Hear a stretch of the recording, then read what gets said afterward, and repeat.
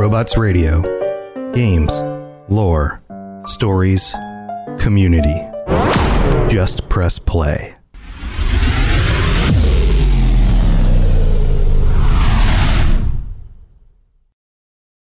This episode is brought to you by Visit Williamsburg.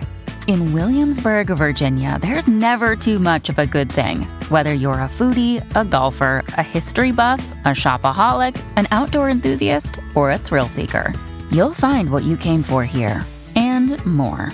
So ask yourself, what is it you want? Discover Williamsburg and plan your trip at visitwilliamsburg.com. Another day is here, and you're ready for it. What to wear? Check. Breakfast, lunch, and dinner? Check. Planning for what's next and how to save for it? That's where Bank of America can help. For your financial to-dos, Bank of America has experts ready to help get you closer to your goals. Get started at one of our local financial centers or 24/7 in our mobile banking app.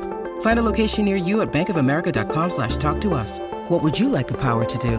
Mobile banking requires downloading the app and is only available for select devices. Message and data rates may apply. Bank of America N.A., member FDIC. Robots Radio presents... You're listening to the Dungeons & Dragons Lorecast, the best way for everyone from experienced dungeon masters to those curious about D&D to learn more about the worlds, creatures, and lore of Dungeons & Dragons.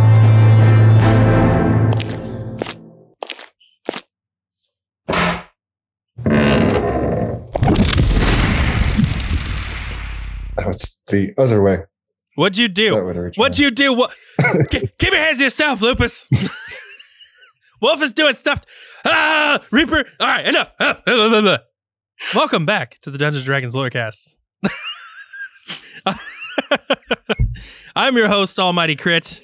Sergio's not joining us tonight because he's doing things outside the tower. He said I couldn't leave, and it's whatever. So I invited friends. We're having a party. Dad's not here. Whoa! But anyway, we're here to talk to our patrons. They're wonderful, wonderful people that pay us money to talk about Dungeons & Dragons and all the awesome other stuff.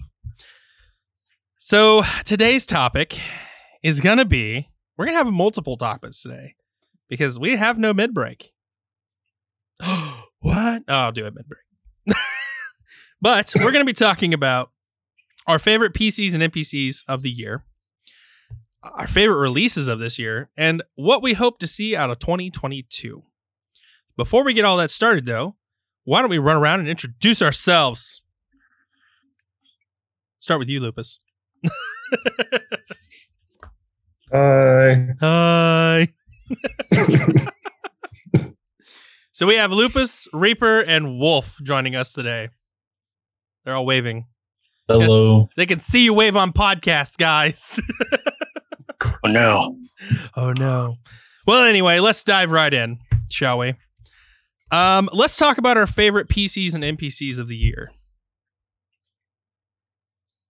I'm personal to Dungeons and Daddies. I'm going to have to go with me some Ron from Dungeons and Daddies because Ron is a classic. Ron's great, but have you heard of Glenn? Glenn Close, you mean? Absolutely. He would be the dad bard of my dreams.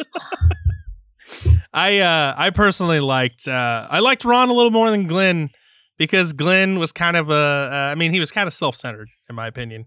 I mean, he's that's his character though, you know. But I did like the No Pants Ron because I liked that aspect of them playing it out. And if you don't know what we're talking about, major spoiler, and I'm not going to spoil any further, go check out Dungeons and Daddies because it's a great podcast. But how do you feel about a Birkenstock rocking, granola munching, hippie nature druid dad? Oh, you mean Will Campos? No, Henry Oak, my friend. Henry Oak. Only we get that reference. Yeah. And I have to say, Dungeons and Daddies as each one of those characters for me was one of my favorites. I really liked the exploration through the background of the characters. I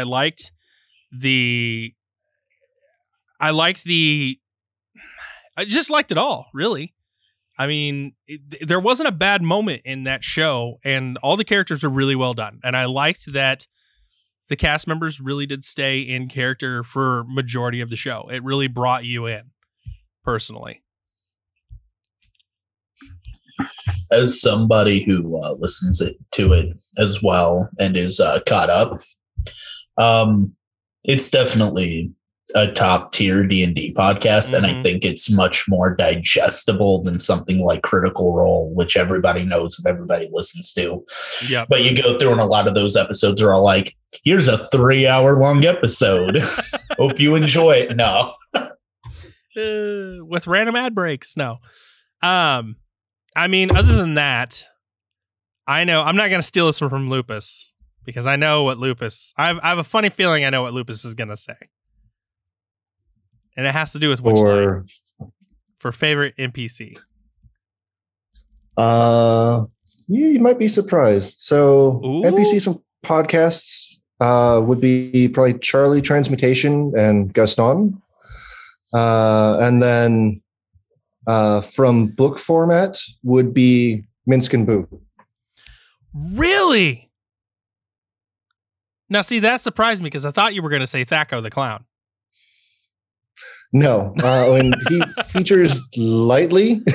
I mean, it was funny. It was an inside joke that a lot of people didn't get. But for an actual recurring character that's been around in D&D for quite some time through video games and the book format, like Minsk and Boo, and then when they did their the D&D exposition, like the last thing they showed during their stream from Wizards of the Coast was a drawing of Boo's face done by Hydro 74.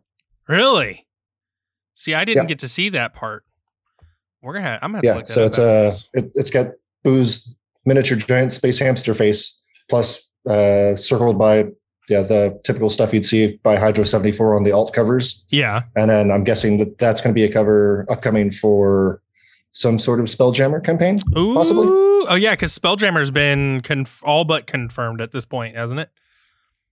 Yeah. That one's kind of confusing to me because there's several outlets that are saying it's confirmed. There's a lot of them that are saying it's been all but confirmed. And then they shadow dropped this Minsk and Boo's Journal of Villainy from Wizards of the Coast on DM's Guild without telling anybody. Right, I think the day after the D&D exposition online. Now, can you get that physical copy? Yeah, it is a physical copy. Oh, did you get one? Oh, I'm going to have to get us a Minsk and Boo. Yeah, it is. If you like Ravenloft, and I don't know if I'm allowed to show the art, probably. It is the kind of dark that you would hope Ravenloft would have been. Ooh. Yeah, I'm definitely picking that up. So let me ask you this. I don't have to, because I'm pretty sure I know why, but what drew you to these characters? I like crazy. An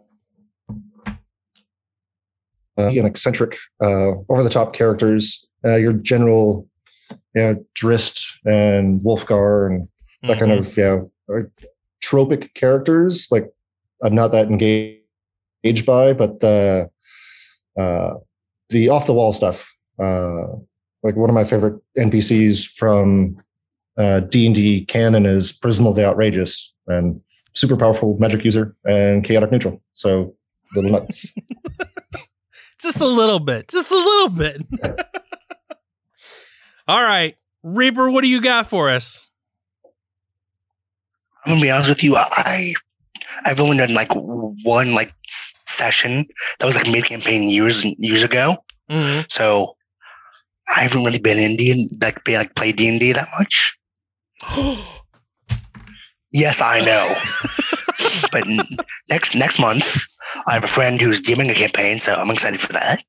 Ooh, all right. All homebrew too, which is nice. Oh, cool. Yes. After my own heart there. Be still. This camp, is this home? Are you doing this at home? We're actually going to a I think, a local place here near where I live. Mm-hmm. They're a VR arcade, but they also do like tabletop games. Ooh. Yeah, it's called Diversion. Okay. All right. Do you have like a character in mind you're going to be playing for this game? I do. I'm playing a Kobold Artificer. Oh, yes. Oh, keep them coming. One of You can cast a gun. I cast gun. Best spell. Yes. For those of you not familiar with dangerous combinations of characters, Kobold Artificers. Dangerous. Very dangerous. And if you don't know why, just go ahead and look through some of the newer edits to the monster manual, some of the new expansions, like Icewind Dale has a pretty good example in there. Critical Role actually has a good example of a kobold who, great artificer. There's some of them who I do know that some of the kobolds will use bees as bombs, just jars of bees. Like, how much crazier can you get? I love this character already. You're going to have to let us know how this goes. You're going to have to tell us in chat how this goes. I will when it starts. It starts hopefully next week. So, yeah, text in chat says it's Critical Role and Splurt. Yeah, yes. That had me rolling with Splurt. That was another NPC that I loved that they took away so abruptly. Well, anyway, Wolf, what do you got for NPCs and PCs this year? Some of my favorites, PCs is going to be Ampersand the Other, a lovable Goliath. He's great. If you don't know what I'm talking about, go listen to the Fumbling Form, the Almighty Crit. Yeah, absolutely wonderful character. I love the energy. It's just chaotic in all regards. You got to see the behind the scenes look at Ampersand and Travis playing him. He's nuts. I love Travis to death. I really do. And I'm going to pop out a character that is an older character, but one I've started rereading the series because they announced it's coming back. Tasselhoff Burrfoot. Oh shit! Yeah, yeah, from the Dragonlance Chronicles. Yes. They mentioned there are new books being written for it. Wait, how's he coming back? Is it prologue? I don't know the full story. There's just been rumblings on Twitter from the authors Weissman and Hickman. Them. So there's stuff going on, but I've been rereading the books, and I love him to death. He's a great character, but all of the Dragonlance characters are really nuanced and fleshed out. But you gotta love him being, a roguish, kinder, hobbitish, halfling, I guess is the word, where he's just like, I'm not stealing this. It was just loose in your pocket, and I'm keeping it safe so nobody else takes it.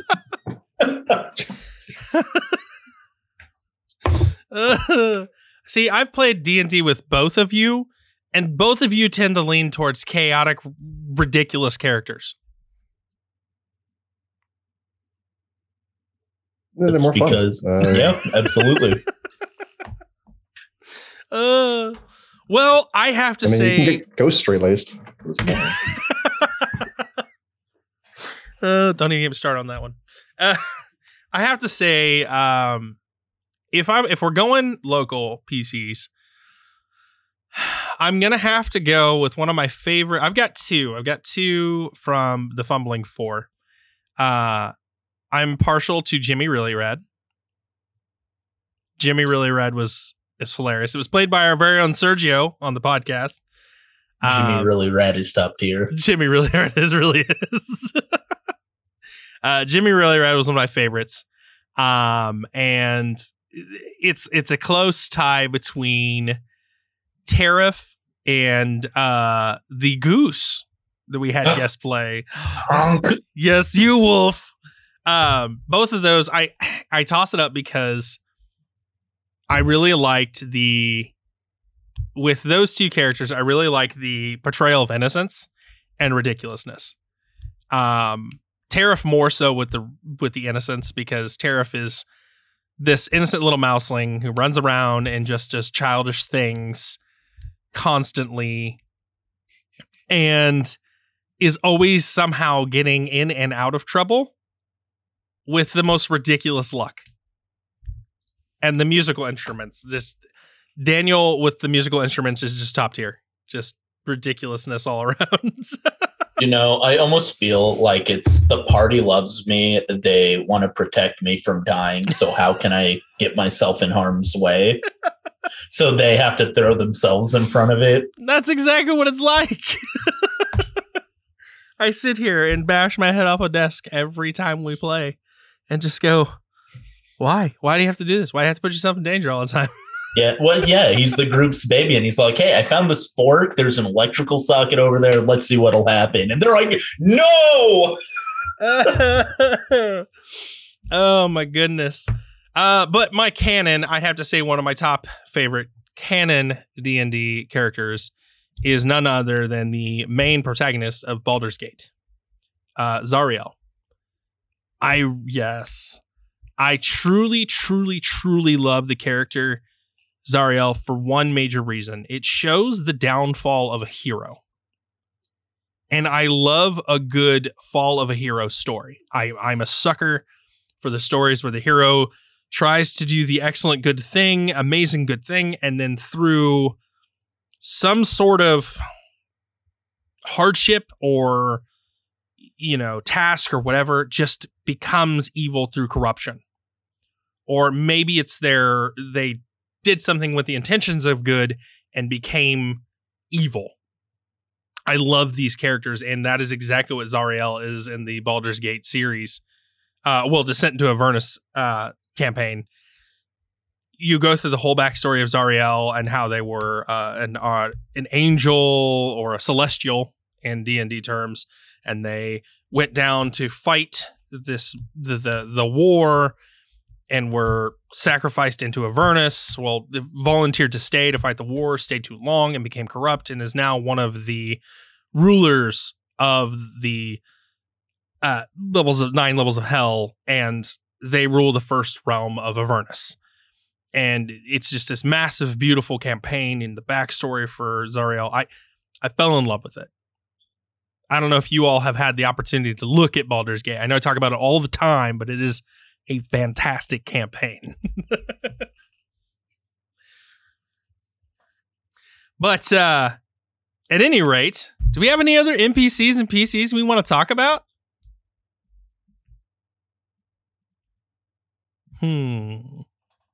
Everyone sits and thinks.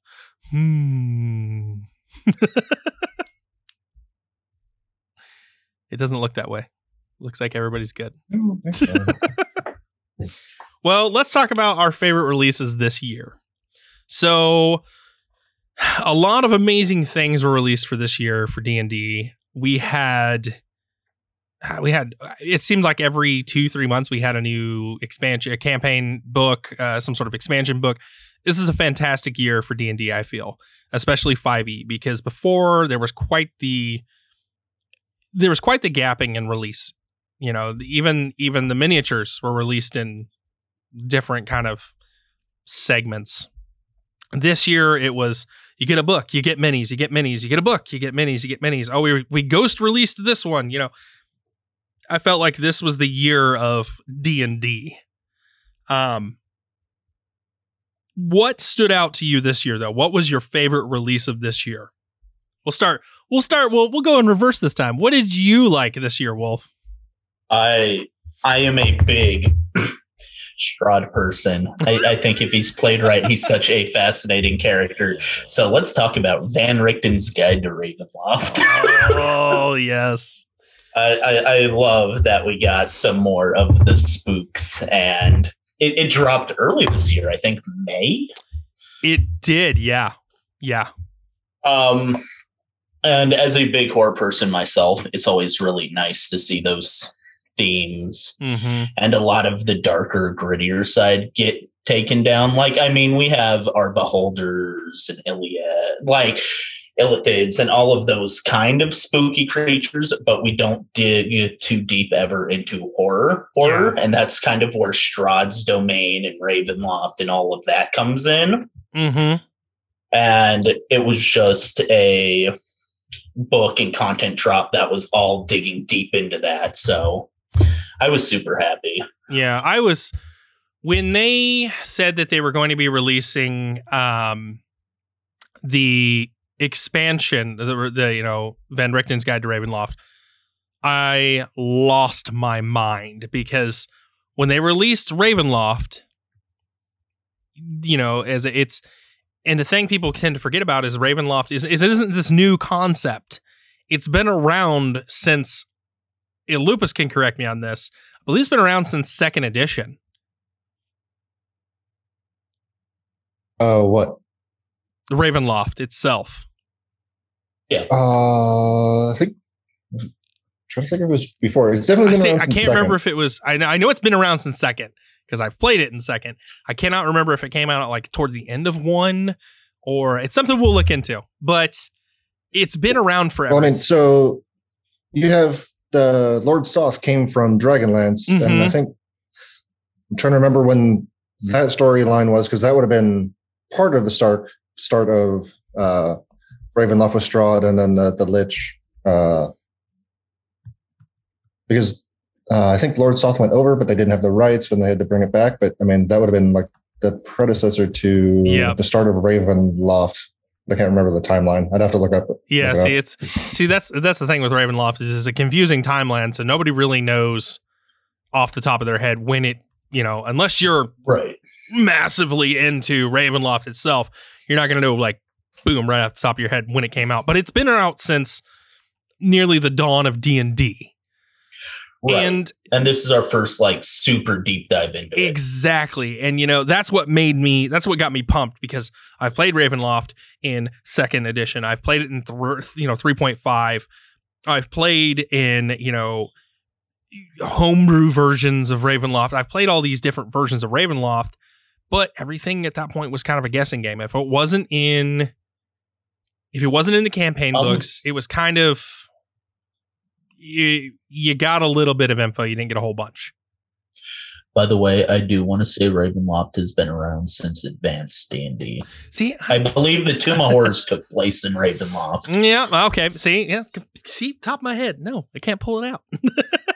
I mean, I could be wrong. I could be completely wrong, but I believe that was like the background setting. Yeah. But also, all of the character options were super cool that came with it. Like, you got a Dhampir currently in your campaign with Grandma Aggie, and the Hexblood and the Reborn are cool. I like the College of Spirits and the Undead Warlock, I think.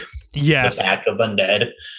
I think just a lot of cool options opened up if you want to go a more grisly like player. Oh, yeah. And that was the beautiful part about it, because like you said, it expanded into the horror aspect of D&D it's pretty much untouched for the most part. I mean, you have Tomb of Annihilation and things like that, but these only skim the edge of horror in D&D. And I think that's why, and Text and Star and Chat can attest to this, I think that's why The Haunted did so well on the Dungeon Masters Guild, is because it was a very well-written horror campaign. But yeah, I mean, the jump into more material for Ravenloft was an excellent addition to this year. So, all of that being said, Reaper, what do you got? What were you excited for the release this year? I'm going to echo what I said previously, so yeah, sorry for that. Yeah, you're fine. Also, the most recent thing I like, book I bought for D&D was, I think it was, I gotta look it up. Hang on. Sorry. No, you're fine. Look it up away. There's so much material. What was the source book?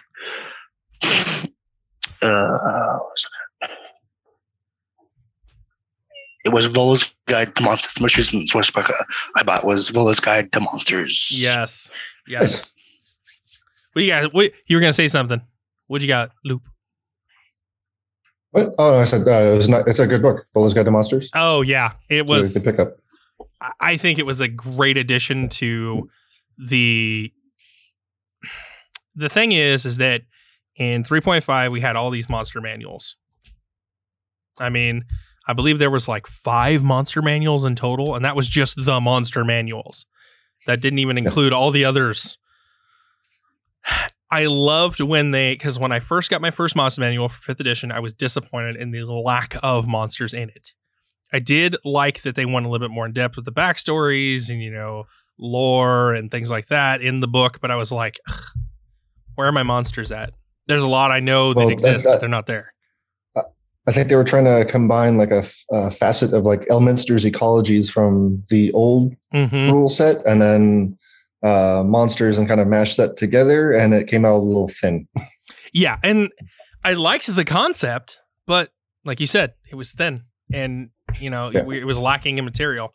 So when they released Volos, I immediately picked that up. There was no questions. Like I had that on pre-order. But it was a fantastic addition. The monsters in there were fantastic. I liked the additional lore that we had we could get our hands into. It still wasn't enough for my taste. I honestly, and we'll get into this. You know what? I'll save that till later. I'll save that for things I'm looking forward to in 2022. But yes, Volo's Guide was an excellent addition. What do you got, Lupus? I already know I'm in for a list. Well, I mean,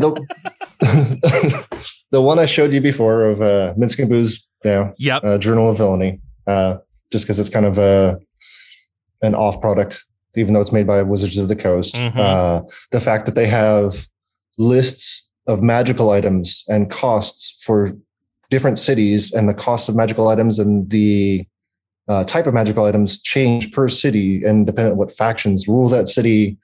Commerce, like they go into economy and some of the deeper stuff that you normally wouldn't see in a lot of books, just because it wasn't a prime publishing that they normally would have had. Side of that, I would say Candlekeep Mysteries, just because I play Adventurers Guild with Ravenloft, with Candlekeep, and some of the other stuff. You get to play it before the content's released. So before the books are out, you're actually playing adventures. So I played Ravenloft before it came out. I played Candlekeep before it came out. And the way they did it as a anthology of, 17 different stories, all written by individual authors, and then collated by Chris Perkins. Basically wrangled or herded all the cats together and made it one concise publication. Yeah. Candlekeep was a beautifully written book.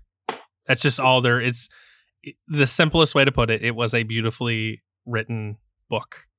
I picked it up because Candlekeep is briefly mentioned in Descent into Avernus, and I was like, I need to know more about this place. I want to know more. I want to experience it. When I picked it up and I read through it the first time, I was like, you can tell certain points are written by different people, but it's written in a way that doesn't take away from anything. It's so beautifully crafted and, meshed together. The campaigns that are in it, the stories, everything in Candlekeep just meshes well. And I liked the additional content we got in it. Though it wasn't a whole lot, it was still big in its own sense. Yep. So for me, I know I talk about it a lot, but that's not my favorite. That was not my favorite release this year. My favorite was definitely Fitspins. Definitely. The Dragons. That's all I got to say on that one. I mean, it was so much dragon. We finally got, I've been begging and begging and begging and begging for years to get another Draconomicon. And I felt like this was a taste of it. This was a taste of the Draconomicon. We're getting into the different types of dragons that aren't really explored. You know, you have your ghost dragon and you have your elder dragons and you've got all these wonderful dragons. And then we got to explore dragon magic. Though it was brief, we got to explore it. I loved it. A very untapped, just unused source, period, in the 5th edition world right now. And they were like, just going to dedicate a whole book to it. Boom! Lupus is over here and laughing. then the tie back in with Dragonlance. So that you hope that's coming back up because Fizban is Paladine. He's the antithesis of Tiamat. He's Bahamut in Dragonlance. So when I saw Fizban, I was like Spelljammer's coming back. Dragonlance is coming back. Oh yeah. Planescape. I don't know if that's coming back.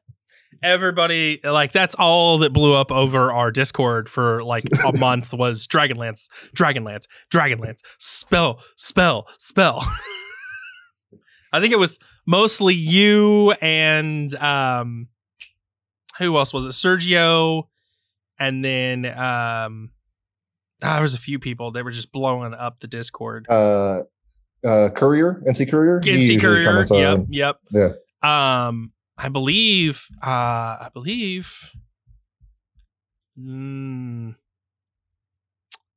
Stuart hops in on there. Yep, Stuart was one. I believe Tex was in on that too. I think Tex and Star was in on that.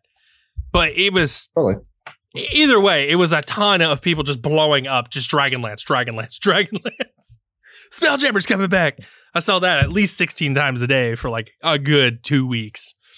But I'm excited, and that was one of the reasons as well that I was excited because that was our little taste of what's to come, and I'm going to use that as a transition for us to go into things we're looking forward to in 2022 because I'm not going to take it away from everybody else. But I'm looking forward to Multiverse. I don't know how you all feel about this. Planescape? That's what I'm super hoping for too is Planescape. I love a lot of the older Planescape adventures and I want to see a ton more of that.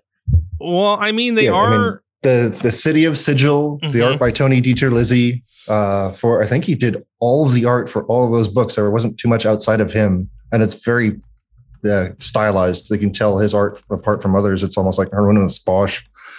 Yes. But the darkness that campaign has, it would seem like they would have trouble recreating that in today's environment. With what they had to do with what Ravenloft used to be and what they've made Ravenloft now. I think to make it inclusive for like all ages as opposed to just more adults of what it used to be, I think they might have to scale it back again and then like re-release side stuff. I mean, I'll still be happy that it comes out, but I don't think it will match the intensity of what it used to be, unfortunately.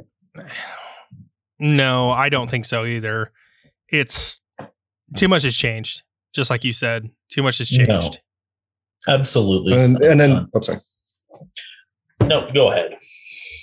Oh, and like reading through the books, so they had their own slang. They had their own vernacular and colloquialisms for writing all of the manuals and books that you kind of had to figure out how to decipher, which would make it difficult for some people. Oh, yeah. Well, if you had something you were going to say. Honestly, you know what? I just, at this point, they're touching on everything on the main realm. I would love just more plain adventures. They're an untapped resource at this point. So if you got to rewrite it, go for it. Just allow us to access all those other planes in some way or another. Yep. I know, speaking of other planes, I was talking with Lupus way back when they were having the competition on writing a campaign for the Pandemonium. And it was insane. Talking with Lupus about it. I was like, what do you think? You're all about chaos. What do you think? Lupus was like, yeah. This needs to happen. But sadly, I did not win. I didn't go far enough. It's okay. You gotta let all the crazy out next time. Yeah, I gotta let all the crazy out. I was reserved on my trap. You held back. You gotta let it all out. I did. I was like, well, we gotta make it. I was trying not to be the impossible DM, but apparently that's what they wanted was the impossible DM. Yes, they did. Oh my gosh. Well, anyway, so we got that we're looking forward to. What are you looking forward to this year, Reap?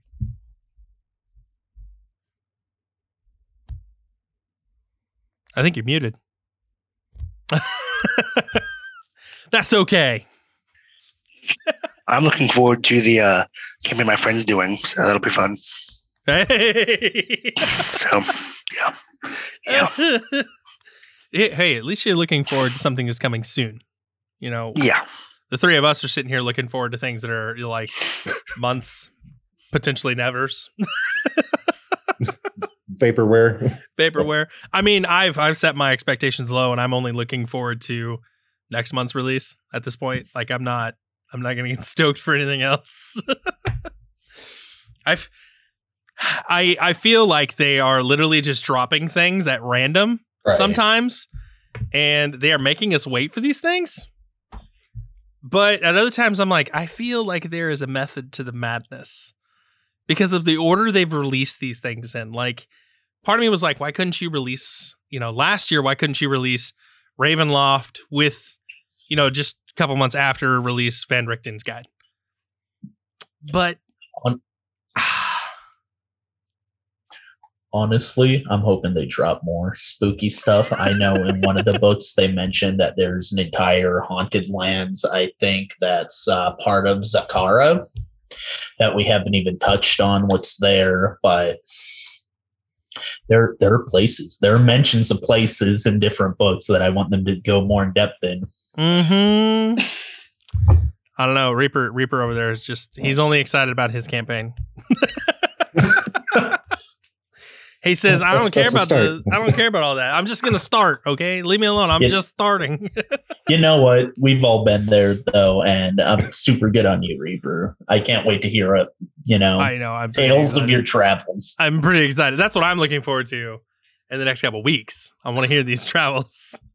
And I swear if the kobold dies in like the first 2 play rounds, I'm going to personally message your DM and go, no, you bring him back.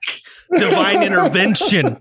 Let me give you the big tip. If your DM goes, are you sure you want to do that? Maybe rethink what you're doing. No, you don't. You go even bigger.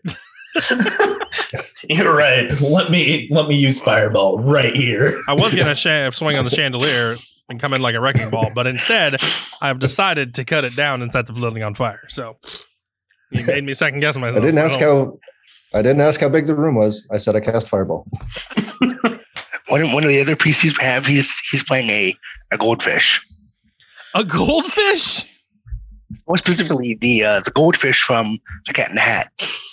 Let me ask you: is this backstory a classic Fish Out of Water scenario, or I forget? I'm already intrigued and want to know more about all of the party members now. Actually, I think if I pull up the campaign on D&D Beyond. All right, so we're going to take a quick break from talking about next upcoming year because I want to hear these things. Let's go. Let's hear what we got, Reaper. See, so the PC is Carlos K. Kunkelbein, who I guess is the fish and the cat in the hat. So, yeah, that'll be interesting.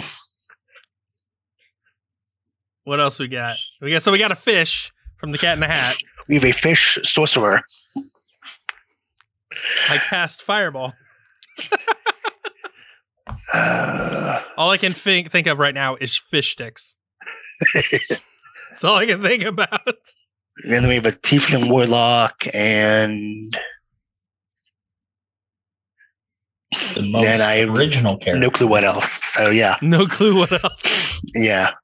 So there's a little character, but it's not like complete. So we've got we get quite the party. You go. We're gonna keep tabs on you in Discord, and if we're not getting updates after every session about the insanity that's happening, we're gonna all message you personally and be like, "Reap, where's our updates?" one is next Wednesday, so good. We have something to look forward to now. Except for my other 8 podcasts. No, I'm just kidding. Oh, well, anyway, shit. You do podcasts, Chris? What? We'll get to those later. No. So anyway, we're talking 8? Did you get rid of some? I thought you had more than 8. I got rid of 12 of them because it was just too much. No. Okay. So anyway, let's get back to talking about the upcoming year. We'll get off track there a little bit. So we're excited for Multiverse. We're excited to explore some more of horror in the upcoming year. I'm going to throw out, I would be a bit more excited to explore the 9 levels of hell itself. But on that same note, I would also like to explore the celestial realms. I feel like we focus on Avernus and just in the hells in general. We focus on the 9 hells in general. And there's not been a whole lot of material on the celestial planes. I would like to see that. You read about it in books and things. You read about, in 3.5, there was a little bit of info when you came to, the deities, and all that. I personally am hoping to see a little bit more exploration into each of the different realms of the celestial plane. I want them to shift around the current pantheon. Please bring my boy Tyr back. He's missing from 5e. R.I.P. Tyr. Yeah, I would like to see. Do you want it to be like a Supernatural where the angels are assholes, or? Oh, for the celestial plane? Yeah. I don't know. I don't know. That's a good question. I kind of want a little bit of both. I want there to be like those assholes, and then I want there to be like the typical, when you think about an angel, like, oh, I'm here to help you and heal you, and I'm here to be there for you. And yeah, I mean, you've got like Castiel from Supernatural, and then you've got Azrael from like Hellblazer, Constantine. There we go. Yeah, that's exactly what I want. What a nice balance. Well, I mean, because the celestial, they even say, brief mentions in the past D&D literature that the celestial planes are just as off-kiltered in things as the 9 hells. They've even got one plane of existence, which is it's a bestial realm. Yeah. You've got all these different wildlands, right? Yeah, the wildlands, exactly. You've got all these different realms, and not to focus too much on multiversing in it or any of that again, but I want to explore some of these other realms a little bit more in depth. We've got all this material. Why not explore it? And I read an article today, actually, that talked about how 5e is one of the most in-depth for exploration of past content. And they even went as far as to say that the Forgotten Realms is one of the most expansive planets that they've explored. And I would agree. I would say that they've invested a lot of time in the Forgotten Realms, a lot more than they've invested anywhere else. I mean, Elminster was born in like 212 Dale realms, and we're in like 1440s now. Mm-hmm. I mean, just one character alone has almost 1,500 or 1,300 years of history, let alone every other novel and book and everything they try to tie into canon and keep it succinct. Mm-hmm. And going forward, I would like, and not to say that I'm tired of the Forgotten Realms by any means, because there's a lot to explore to it. But I would like to start, branching out. I would like to start seeing what our other, forgive me for the pun, but realms of possibilities are. Well, I mean, do you think they'll do where like they did with Ghost of Saltmarsh, where it's Greyhawk, right, Oerth, but not technically Greyhawk. So they're expanding it, but then kind of cutting it off, like pulling stories out. They're like, we're not building on this world. We're just giving you stories from it. You're not actually there. It's just another binary world. Yeah. Which I don't know if it's a cheap way out. And honestly, now that you've mentioned it, Crit, I really do want them to explore the 9 layers of hell. One of my favorite fiends from 3rd edition is missing currently. Well, who would that be? The Corruptor of Fate. Corruptor of Fate. Correct. If you don't know what I'm talking about, look him up. He is a powerful fiend from 3rd edition, which is super freaking cool. I don't think I remember him. You said Corruptor of Fate, huh? Correct. Of Fate. Well, let's look this up real quick. Corruptor of Faith. Or Fate. Yugoloth assassins that specialize in inflicting suffering and death.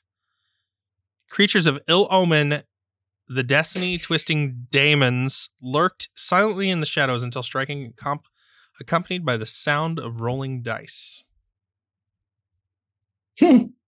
That's just menacing. Oh yeah. And they disappeared. These things are. I'm gonna try to give the best explanation of the way it looks for our listeners. So, close your eyes with me, if you will. Unless you're driving, don't close your eyes. It's too late, Chris. It's too late. Close your eyes and imagine, if you will, a very large orc. Okay, but instead of a face like an orc, it has a skull with these burning red embered eyes and tusks protruding from the skull. But inside the jaw of the skull, it has the gums and teeth of like a warg. Very sharp teeth. The gums are exposed. It's very gory and, blood oozing from the jaw. They're terrifying looking. Truly terrifying looking. You should read did you read the description? You should read that out loud because that is gnarly. Okay, here we go. So, Corruptors of Fate were 5 foot tall, corpulent creatures, although faster than their paunchy 200-pound bodies would suggest. Given that both males and females had bosom-like rolls of fat, most assumed that they were female. Although there was apparently enough of a difference that someone with a good eye could tell males and females apart, in contrast to their chubbiness, a Corruptor of Fate skin was sickly shade of yellow and was stretched tightly across their skulls, giving them appearance of being gaunt when looking only at their faces. Okay, so this would explain the skull-like appearance. Most wore black studded leather armor. Okay, we're already sounding Hellraiser up in here. Jesus wept. Though their clothes did little to hide their smell. Despite all the Yugoloth smelling faintly of brimstone, a Corruptor of Fate's biological body odor was strong enough to make a substantial difference when tracking it. But to most, the smell was only really noticeable when they started physically exerting themselves. Other disturbing traits, including their luridly glowing eyes and their minor sound of rolling dice that accompanied them whenever they went. A telepathic illusion they couldn't control, in which their smell was only noticeable if they did something like fighting. So basically, it was a the sound of rolling dice was a telepathic illusion, is what I got from this. So something super interesting with them as well. So they're born evil, like most fiends are, with this desire to kill, but they're also this is also honed because they're abused as they're growing up, and they are taught to hate. And then they grow up, I think they end up hating everything except for the undead, wraiths, and shadows. They just feel a desire to slaughter and torture everything they get their hands on. if you're looking where you can find these things at, you can find them in the Monster Manual. I believe that is 5th? Third edition. Well, it's 3.5, but it's Monster Manual, I believe. Yeah, Monster Manual 4. Sorry, not 5. Is Monster Manual 4 and 3.5. Yeah, they're from wonderful Gehenna. I really want to explore these. They're only a CR5? Really? Wow. Okay. I mean, you get a group of them together, though. Yeah. Still seems a little low. Yeah, but it would be cool for them to make a comeback. Oh, yeah. They sound gnarly. I have not heard of those. And I've heard of a lot of things from the 9 levels. But anyway, I'm looking forward to that too. But I'll tell you what I really am looking forward to in the upcoming year for D&D. I'm looking for them to listen to what their fans want more of. Because I feel like Wizards of the Coast has truly been listening to the fans this time around and is really delivering on what they want. And I'm looking forward to more of that. I don't know how you all feel about that.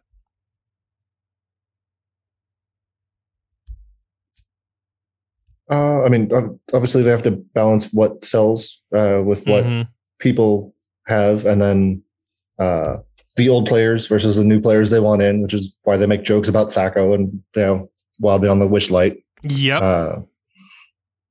But I mean, they have the surveys every month. I mean, they're honestly listening, and they go back through those surveys and change things and update new materials. That's why we get updated rule books and new versions of rule books to the errata to make things more concise. I mean, they're still going to do what works best for them and what makes money, but they want to keep everybody happy. Oh yeah. It's just you're going to have people who are old like I am and remember way back when and be like, I want this to come back, and they're like, it's not going to work in the format we have going now. It's go check DM's Guild or Kickstarter, but we do have this, and you might like the new stuff come out as well, old fella. So before we dive into the finale of this episode, let me ask you all this question.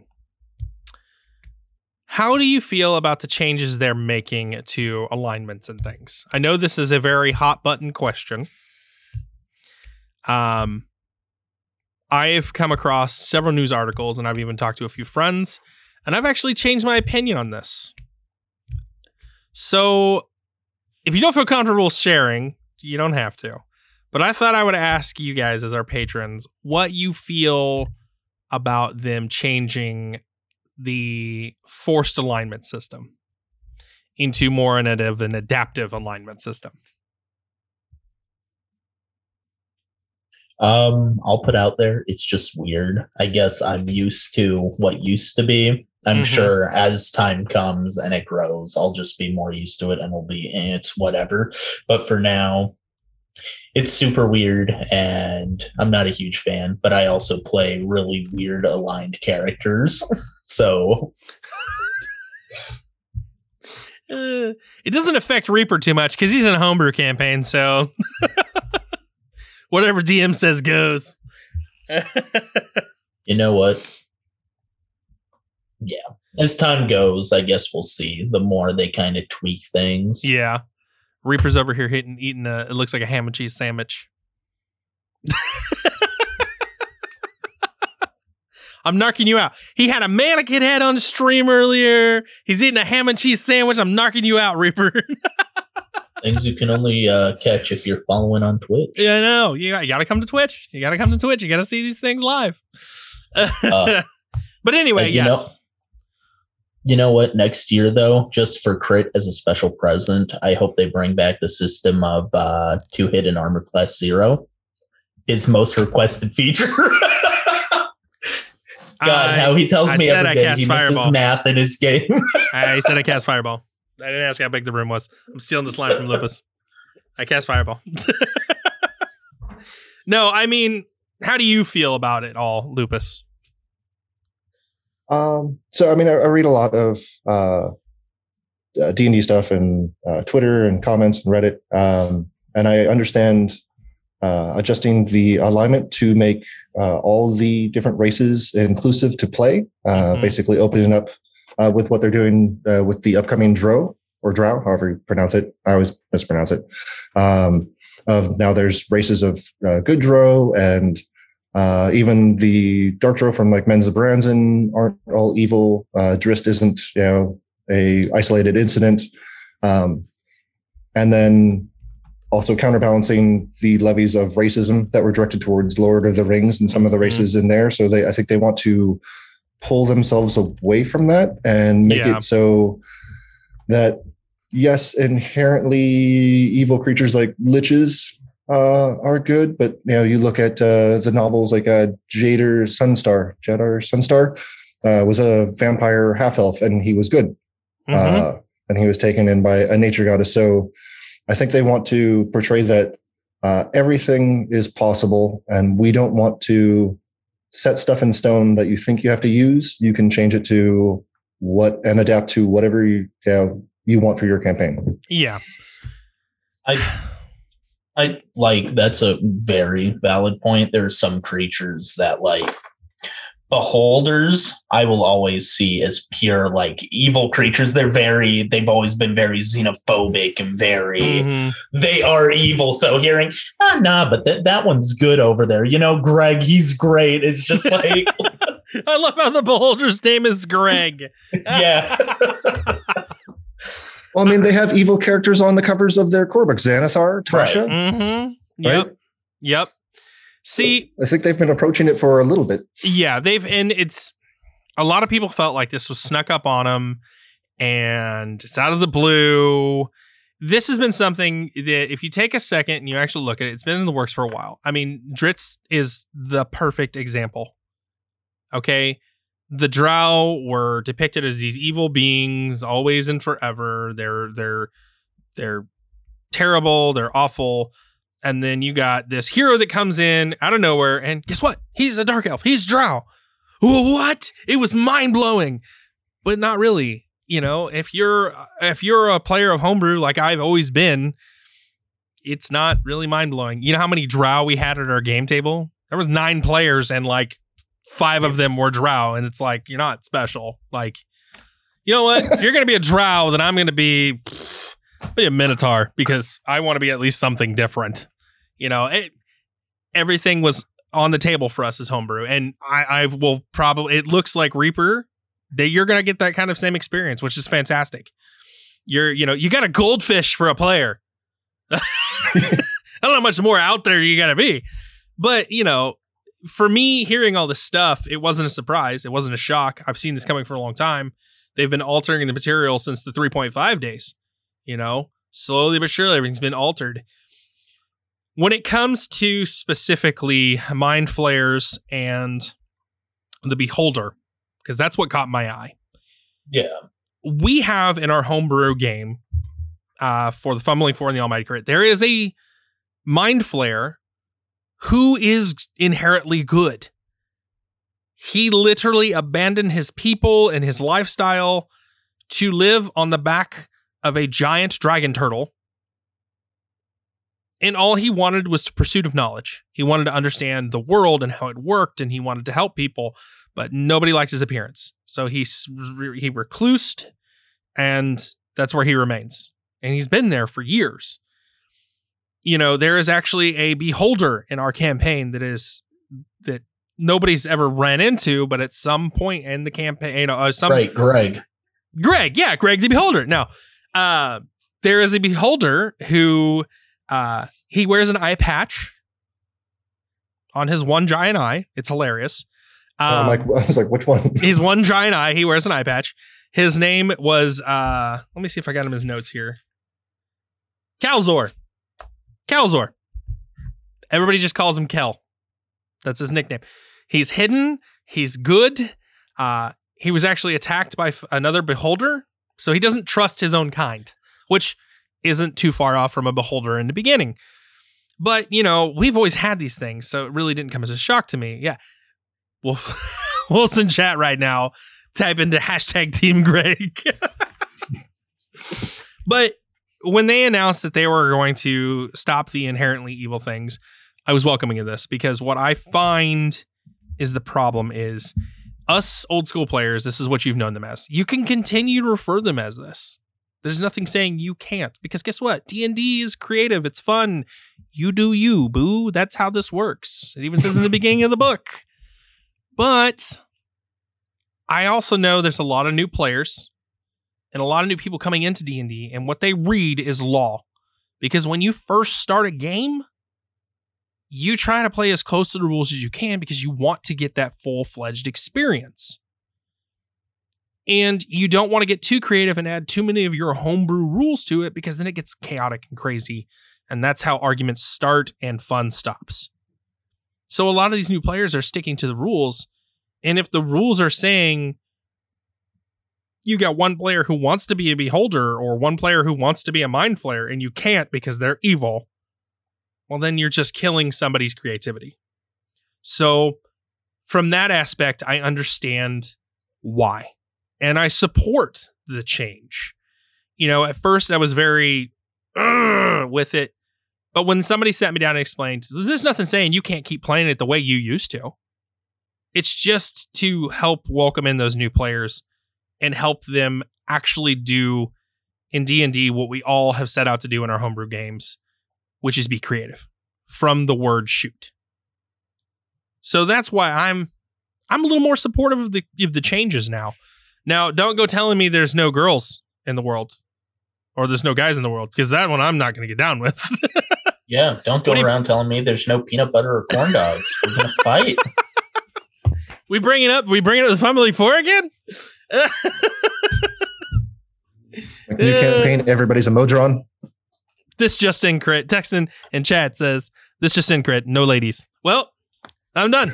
I'm done. I'm moving on to another game. Yeah. D&D Lurcast is canceled. See ya. No. Yeah, I was going to say every campaign crit in the green room, you know, he writes down, must contain ye old strip club. He needs his ladies. Not at all. I don't want there to be a limit on diversity is what I'm getting at. If you start limiting the diversity in D&D, that's where I'm going to shut the book on you, because that's what D&D is for me. I love the diversity. I love the creativity. That's why I fell in love with D&D. Out of all the RPG games that I love, this is one of my favorites because, simply put, the creativity, the avenue of creation. But all that being said, we've talked forever and we've come to the end of the show. So we didn't have a mid break this episode because we had a lot of info and a lot of things. I really wanted to talk to our patrons.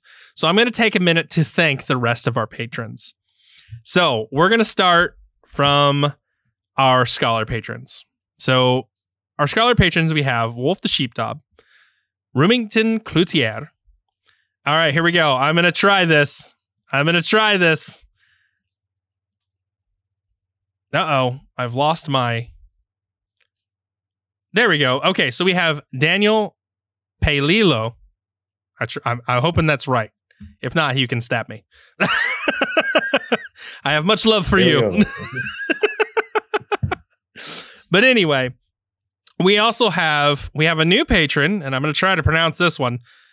Climbing Zebra. Oh, that's not hard. Climbing Zebra 82. I read it too fast. We have our wizard patrons that have joined us in our episode today. We have Wolf Slore. We have Sergeant Reaper. We have Lupus Malum, and we have Lupus. You're a deity. You're a deity patron. This is why Sergio reads them off. He never messes it up. No, we have our other wizard patron who didn't make it with us today, Jonathan Sutter. I want to say, we say this every time, but I want to say thank you all for being patrons and being wonderful people and allowing us to do this. It's fantastic. We get to explore what we love. We get to talk to fellow D&D lovers about it. And that's what the show is really about. It's about dropping the new information and getting together with friends, both close, far, near, wherever you are, and talking and just exploring the love of D&D together. And that's some of us get to play D&D with you. Yeah. Which we got another patron game coming soon. Just got to get Sergio to get back in it. But anyway, I want to say a huge thank you to our patrons. And with that being said, I turn it over to our guests for tonight. We're going to start with Reaper this time. Reaper, is there anything you want to share with us? Anything special you're doing besides your wonderfully creative D&D Goldfish campaign? Yeah, there's nothing really I can think so. Nothing? Anything? Nothing? We can hang out with you on Discord, right? No, yeah, I am on the Discord. You're on the Discord. Yeah, I'm on with the Webs Unity Network. So, no. Yeah, so you just come hang out with Reaper on the Discord. He's gonna drop some cups, right? You're gonna bring us some cups to the next Discord. Well, Lupus, what do you got for us? Nothing. I hope everybody has a happy new year. If you're looking to play D&D and you can't get into a game, Dungeons & Dragons Wizards of the Coast hosts paid games every month, once a month for 3 days, Friday, Saturday, Sunday. You can find schedules at yawningportal.dnd.wizards.com and play with people from all around the world. They've started adding in Spanish language games and Portuguese language games because evidently D&D is becoming very popular in Brazil. I will attest to that because a lot of our listeners are from that area. We've got picked up a lot of new listeners lately from that area. So that's news for you all. You got games coming to you. Right, Wolf? What do you got for us? He's muted. I just realized that I pulled the Reaper. Sorry, Reaper. That's what it's called now. Twitch.tv/wolfslore. I stream all sorts of games right now. Dragon's Dogma because of Crit. Some Disco Elysium in my free time. That's been super fun. I'm going to try to drag Crit into some stuff tonight. Other than that, you can catch me in the Discord. I guest from time to time and stuff because I support these guys and all that they do. He does. He really does. And I will have to say, another thing about our Dungeons & Dragons Lorecast fans, they are wonderful because they branch out across the rest of our shows. And I get to see the same familiar faces across them all. And I just love it. I love it. But anyway, before we close this out, I have so many shows. It's not even funny. Wolf's already over here counting on his fingers. I can already see it. He's got the gears of whirring, and he's counting on his fingers. Didn't bring enough alcohol for this list. Well, I'm going to go through the list, and I'm going to focus on... You know what? No, I'm going to leave it for... We're going to go with Lupus to pick which one they should check out this time. Which one of your shows? Yes, which one of your shows? So I'm going to go through the list first. I'm going to go with the one I'm a patron for. So. Oh, you mean Fumbling 4? Yes. Like the one I'm a patron for from I think your first patron, actually. You were my very first patron for the Fumbling 4 and the Almighty Crit. You were. And then shortly after you, it was Aperture, and then Wolf jumping in. He's got his Fumbling 4 hoodie on. Well, we've got Avatar: Journey of the Elements. We've got Call of Cthulhu: Mythos Mysteries. Cyberpunked. That's Cyberpunk''D. We have one of our newer shows, Delta Green SCP Files. We have this show, obviously. We also have the Fumbling 4 and the Almighty Crit, the live play D&D podcast. That, as you've heard here today, is just insanity. As some of our favorite characters of the year. It does. We also have Knights of Darkness. This was another one of our new shows. It is a Vampire the Masquerade. This season is Vampire the Masquerade. And we have the Resident Evil Lorecast, which is exactly like this show, but about Resident Evil. And unfortunately, I can't get the other two show hosts to come on Twitch. So eventually we'll be on Twitch. But that's what I got. And as always, you can come chat with me on the Discord, Robots Radio Discord. Links always in the show notes. The links for all those shows mentioned and the Discord are in the show notes. I mean, that's all I've got. It's fantastic. And we got Sergio's show. We got to drop Sergio. He's not here, but you know, Sergio has the Fandom U podcast, Fandom University. It is a deep dive in all things nerdum. And right now they're diving into the Spring franchise. They are. Mm-hmm. They're doing a fantastic job. They always have, though. I mean, there's not one of their dives that I haven't enjoyed. It's okay. You don't have to lie. He's not listening. No. Oh, thank God. No, no, he's great. It is great. It is.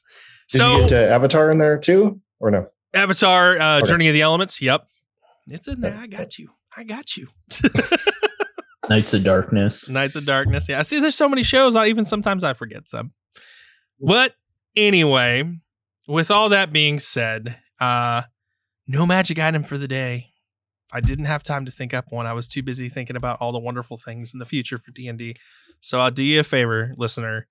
Next episode, I'm going to drop you 3 magical items because I love you. That all work together. You know what? I will take your bet. But on that note, that's all we have for today's episode. Thank you all for listening, and we hope you tune in next week. Thanks for listening to the Dungeons & Dragons Lorecast. If you've enjoyed the show, please consider sharing it with a friend, following us on Twitter at DND Lorecast, or jumping on the Robots Radio Discord to chat more with us about Dungeons & Dragons. We'll talk to you next time.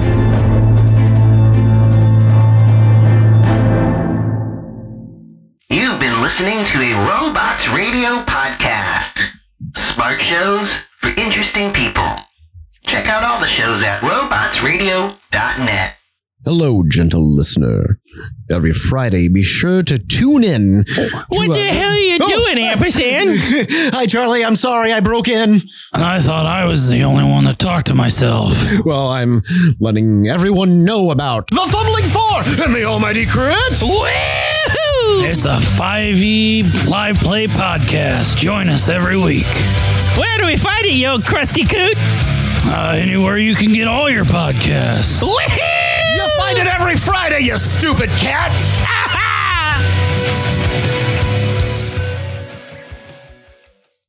What up to Night City? You're listening to N54 Radio.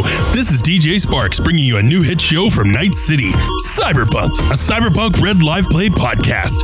Listen as a ragtag group slamming on the corpos, survive the streets, and try to keep from being flatlined. You can tune in on Spotify, Google Podcasts, Apple Podcasts, or wherever else you get your podcasts. DJ Sparks out!